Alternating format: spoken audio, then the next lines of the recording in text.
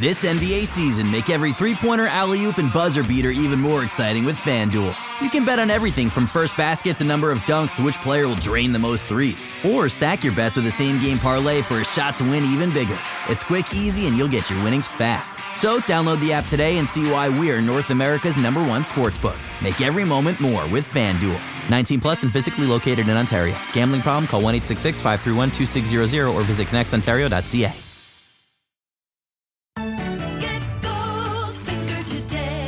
Here's the scenario. You're injured in a collision and your insurance company is denying your claim. It happens far too often. If it happens to you, call me, Brian Goldfinger of Goldfinger Personal Injury Law. My team and I work for people just like you. We don't accept cases on behalf of insurance companies, so you and your family can make sure that you're in good hands.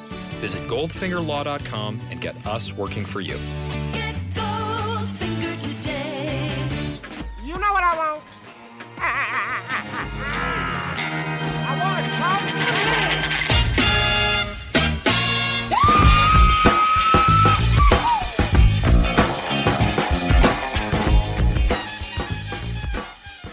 Hello and welcome to the Raptors Reaction Podcast. I'm your host, Samson Folk, and excited for you to be joining me for the return of the Reaction Podcast. We're looking at the Raptors finishing their first game of the 8 games prior to the bubble playoffs, I should say. And they win 107-92, beating the Lakers quite handily at the end after Kyle Lowry went absolutely ballistic. A lot of very important contributors throughout this game. And yeah, so let's hop into it. The game started out with a pretty handy and useful 13-0 run for the Raptors. I think most easily identified by really great defense from OG Anunoby at the point of attack, really effective in how he was able to corral LeBron into the place of the court where his playmaking certainly wasn't where it wanted to be, and obviously his offense was not where he wanted to be, so he wasn't able to get to the places where he wanted to take his shots from. OG doing a fantastic job, and on the other end of the floor, OG realizing that, hey, he's the guy that the Lakers are trying to take a break on. He's the guy who the Lakers think is the weak link offensively. And obviously at the end of this game, you look, this guy, he had 23 points. That wasn't the case. Early on, identifying that he can find the cracks in the Lakers' defense. So as a weak side option, he's hitting threes from the corner. He's attacking closeouts. He had one that was really nice against Anthony Davis, going to his right, spinning back to his left, finishing over top of him. Great stuff to see. Sneaking along the baseline when Lowry's driving in from the right. He's coming in from the left. Great identification of what's going on the floor. Finishes 8 of 9, which is an absurd number to shoot from the floor. But hey, it's OG. You know, the sky's the limit. Defensively, we're still looking at Kyle Lowry, Marc Gasol playing huge roles at the back end of the Raptors defense. Some really tight rotations. Really intelligent rotations. For example, if you're watching the game and you see them double on the strong side and they get the guy to go baseline, the Raptors rotation starts at the baseline and they immediately switch the action at the top. And so this is hard to explain, but basically they know one of the guys who helped to drive the guy baseline, his momentum defending the player with the ball. When that player bails out, the defender has the momentum that takes him clearly into the opposite corner, so the Raptors start making the rotation at the top, which you don't often see. Usually rotations are made one away, but the Raptors in that particular rotation they started it 3 rotations away, and the whole team moved as a unit. It's hard to express how special that is. It's hard to express how impressive that is, but the Raptors, they're doing things like that, and they would not be capable of doing that without guys like Kyle, OG, Pascal, Mark, Fred, really intelligent defenders, and they were really great. And so when you're thinking about how they made the Lakers completely change their shot distribution, which is what happened in this game, you have Anthony Davis and LeBron James, you know, they have 20 points for LeBron, 14 points for Anthony Davis. After Davis completely annihilated the Clippers, it's great to see, and it's a credit to the Raptors defense. The Lakers offense did eventually come around a little bit, although in that particular quarter, the first quarter, buoyed by pretty difficult jump shots. You have guys like Kuzma who are pulling up, going to their right. Really, really hard shots and well contested too. But the Lakers, they were eventually going to start creating better looks for themselves. and the Raptors are a very, very imposing defense. It takes a little while, if you're not prepared, to start reacting to what they're doing and to start, inputting a game plan that can kind of work around what the Raptors like to do. Eventually, the Lakers got there. They got a little bit better at identifying where the Raptors were rotating from, finding that guy. And even though they did start finding that guy, in this game, largely, you look at guys like Danny Green or Markieff Morris, who combined for an 0 for 11 from 3. The Raptors still doing a really good job, even though they're getting open shots, of making them uncomfortable in the rhythm of how they get it, and with the closeouts they're providing to make the shot more difficult. The end of the first quarter and kind of into the second quarter, well, actually I would say the majority of the second quarter, the Lakers did a much better job of pressing their size in the half court. The game slowed down to a halt. I know the Raptors ended up scoring over 100, and they did eventually get the pace of the game a little bit higher. But initially, the game was really slow. The Raptors having a lot of trouble moving through the half court. I wrote about this in the preview. This is something that might happen with the Raptors on occasion. That half court offense can dry up, and especially with the Lakers, really smart defenders, lots of size, pretty crisp rotations, not Raptors-esque, but pretty crisp rotations. And so the Raptors had quite a long stretch of not being able to create. That's at the end of the first quarter and into the second. And this is kind of where Lowry really took the game over. And you could see it just in the Lakers knew that Lowry was going to be, that he meant business by how attack-oriented he was.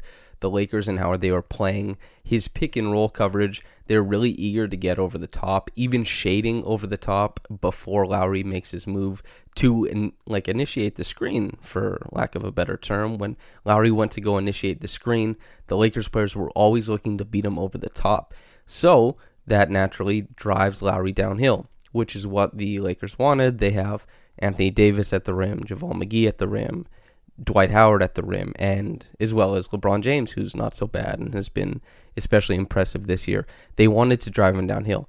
What they didn't expect, and maybe poor scouting, was that Lowry has been exceptional getting to the rim this year, and even better so at drawing fouls. So in a game like this, where they're saying, hey, Lowry, we're going to push you downhill, he ended up taking 15 free throws and making 12 of them.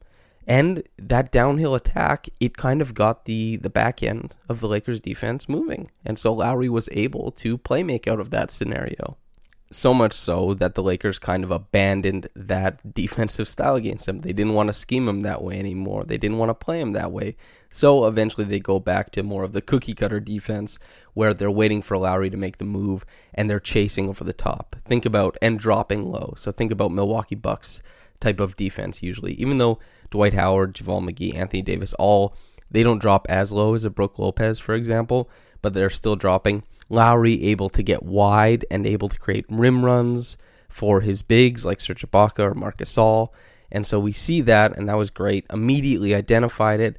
Found Gasol for a rim run that was initially called a charge, but was overturned, and it was a good basket. Just great Kyle Lowry things that he picks up that other players a lot of times aren't able to make those types of adjustments on the fly. But going into halftime, down 44-41, that half-court defense from the Lakers was something serious. The Raptors still had to contend with it, and with guys like Norman Powell and Serge Ibaka, Marc Gasol not having the best games shooting from downtown and hardly even looking at those shots. Especially Powell didn't really have it going. He was wanting to go to the rim and did well in a few scenarios where he had a pin down and curled it in, beat Dwight Howard to the glass, got the ball up and in, things like that. But Ibaka, Gasol, not really looking to stretch the floor, which that obviously has to change going forward. That represents the ceiling of the Raptors offense. If those guys are taking and making jumpers, that's an important bit they need to be able to do. Altogether, combining 0 for 8. And so it's quite nice that Fred, Pascal, Kyle, and OG, 3 of 3, 5 of 9, 2 of 4, 3 of 7, really lifting a lot of the weight as far as beyond the arc work. So that was nice to see, but the Raptors definitely had to work out some kinks, especially in how they were attacking. Defense looked good. Defense looked great. The Lakers, throughout the whole game, quite honestly, never figured out how to get AD loose, how to get LeBron loose. And that's the thing, is that really speaks to how great the Raptors defense is, because you're looking at Anthony Davis, who, while he is a superstar, is also extremely good at inserting himself into the cracks of the opposing defense, finding room for lobs, just making great cuts. He's a smart player, but he was not able to find that room against the Raptors. And especially with the Raptors being such a help-oriented team and being very help-oriented when Anthony Davis had the ball, really good at stymieing a lot of the things that they like to do and building a wall in some sense, kind of how they built the wall for Giannis last year, doing the same thing for LeBron. Just making those two players really uncomfortable, trying to make it so that Kyle Kuzma has to create at the end of possessions. Guys like Dion Waiters have to create at the end of possessions and succeeding. And, the second half is kind of just like more Lowry because he came out gangbusters to start the third quarter, led the Raptors into a 10-0 run, helped them kind of get back control of the game. And so that was really nice to see. And it's just like, wow, more Kyle to depend on. The Raptors forever have been able to look to him and take away from what he's doing and say, okay, this is the ethos of Raptors basketball. So he kept leading them in that way. But the third quarter was definitely a slog, and the fourth quarter was really fast. They were very, very different quarters. And so we saw lots of free throws on both ends. The third quarter, the last 6 minutes of it, took like 40 minutes, I think. And so the style of play had changed, and both teams were trying to muck it up because they are both defensive-minded teams. So while the Raptors have that cap that they can go to, that they can get to that ceiling of the beautiful game Spurs from 2014, they were playing pretty mucky at some points in that third quarter. Although I should highlight that it was kind of a turning point for Fred VanVleet, whose defense was really great throughout the game, and he earns his minutes, of course, but we were maybe seeing too much of the ball in his hands as opposed to one of Gasol or Lowry or Pascal, especially against the Lakers, who, similar to Philly last year in the playoffs, they're very large, so Fred passing lanes that might be there against other teams are kind of disappearing. It's just harder for him to find those gaps. He's having to reset a lot more of the offensive actions. The Raptors are suddenly getting 3 shot clock violations. They're always taking end of shot clock shots. And so Fred kind of reconnecting with his relocation, rapid motion type of offense when he's off ball. Really important, and I think greased the wheels for a lot of what we saw in the fourth quarter. So let's get on to the fourth quarter, which I think is the most fun part of the game. It kind of kicked off with Braun taking the lead from the Raptors. The Raptors were up 72-70 going into the fourth. LeBron comes out with a pair of triples, and crazy enough, OG Anunoby responds with 2 triples back-to-back as well. 2 absolute heavyweights going at it. The Raptors looking at OG and saying, save us. The Lakers doing the same with LeBron and urging them both on and supporting them. And so they're meeting at the mountaintop and bashing each other in with their fists. The proverbial fist that comes in the form of the three-pointer, I should say. Gasol, for the second or third time in the game, recognized he has a mismatch in the post and was able to abuse it, which I think is a super big deal because Gasol, there's been so much talk about, I had that podcast with Vivek Jacob talking about Gasol and how he's transformed his body, how he's transformed his game, but he will always have to, as a big man, be able to throw your back to the basket and get a baby hook going every once in a while if the defense is going to liberally switch a small onto you. And he did that, and that kind of informs how the Lakers are switching from then on because they don't want to give up those easy baskets in the post. And so the game, it started getting down to business, and then we saw the Raptors go to it 3 times in a row. It's Siakam screening with the small. The small is usually Kyle Lowry, and the very first play, Siakam rejected the screen. The Lakers started freaking out because that's one of the best plays in the NBA this year, and well hidden by the Raptors. I've talked about this ad nauseum. And Siakam rejects the screen, heads downhill, takes a bump, gets the finger roll, and end one. And then it was kind of like, okay, I think the Raptors are going to take it from here. They ran the play 3 times in a row. Pascal kind of bungled the possession because he got a switch onto Caruso, wasn't able to make it work in the post. He tried to post him up, but I like that. I like Pascal being able to take a small into the post if he's getting the mismatch and the switch on those possessions. So even though it didn't work against Caruso in that example, it's still, I think it has the potential to keep working for the Raptors. It's one of the greatest aspects of Siakam's game is that versatility. But then OG back cuts for a one-handed dunk. Fred VanVleet has a catch-and-shoot 3. Lowry pulls up on Kuz for 3, just a straight-up ISO, able to dribble around, kind of waste the clock, then pull it up with no regard for human life, cashes it in his face. The next time he comes around a screen, well, a pin down, I should say, Kuz really hard charging for that contest, doesn't want the same thing to happen again, fouls Lowry on the 3. That was pretty much it. That was all she wrote. Lowry, he goes to the line for 3 free throws, pours those in, does his thing, and the Raptors at that point had just completely jettisoned way too far ahead of the Lakers, and that was pretty much the game. That was how it shook out. The Raptors, incredibly impressive at this junction in the season, and doing a fantastic job, I might add. The Reggie Evans Award goes to the guy who embodied Reggie Evans the most. Most Raptors fans remember him quite fondly as a hustle player, and wow, is it something to have a point guard and one of the best players on the team, if not the best, embody that type of play. But Lowry taking charges, grabbing 14 rebounds from the point guard position, 14 boards, willing to go out there and get it no matter what it is, cannonballing into dudes in the lane to draw free throws, just embodying this role player mixed with this genius intellect and the skills of an all-star guard. And you just have Kyle Lowry, and Kyle Lowry is unequivocally the Reggie Evans Award winner. The top quick reaction comment from Lukewarm Water, and this one is a bit lengthy, so bear with me. Quote, "Take that, La La Land. Yeah, all the prognosticators, great-great-grandchildren of Nostradamus, psychics, and the usual carnival of fortune tellers have this Laker team being invincible. But ladies and gentlemen, boys and girls, your defending NBA champion Toronto Raptors, we the North, won both games against the Fakers. Kalo a beast all night, and obviously OG taking his game up to another level. LeBron championships are in the past for you." End quote.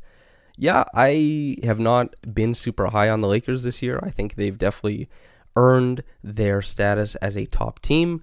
But if anybody is going to put the Lakers over the Raptors, I don't really agree. I think they're basically on par with each other. I think there's 4 big teams. That would be the Lakers, Raptors, Clippers, and Bucks. And I think one of those 4 will end up taking it. And the dark horse from each conference, I think, is Houston from the West, and then also Philly from the East, just because of the talent on those 2 teams. But as far as the Fakers, they're still a good team. The Raptors, this is about the Raptors. The Raptors played well. It's not about the Lakers playing bad. They're both great teams. And the Lakers, not as good as the Raptors tonight. So that's how I feel about that. But all the credit to the Raptors. Man, I've enjoyed running through this game and doing this with you guys again. Thank you so much for listening. Whether you're getting into this in the morning or at night, have a blessed day. The Raptors are the NBA champions and trying to repeat it. And goodbye.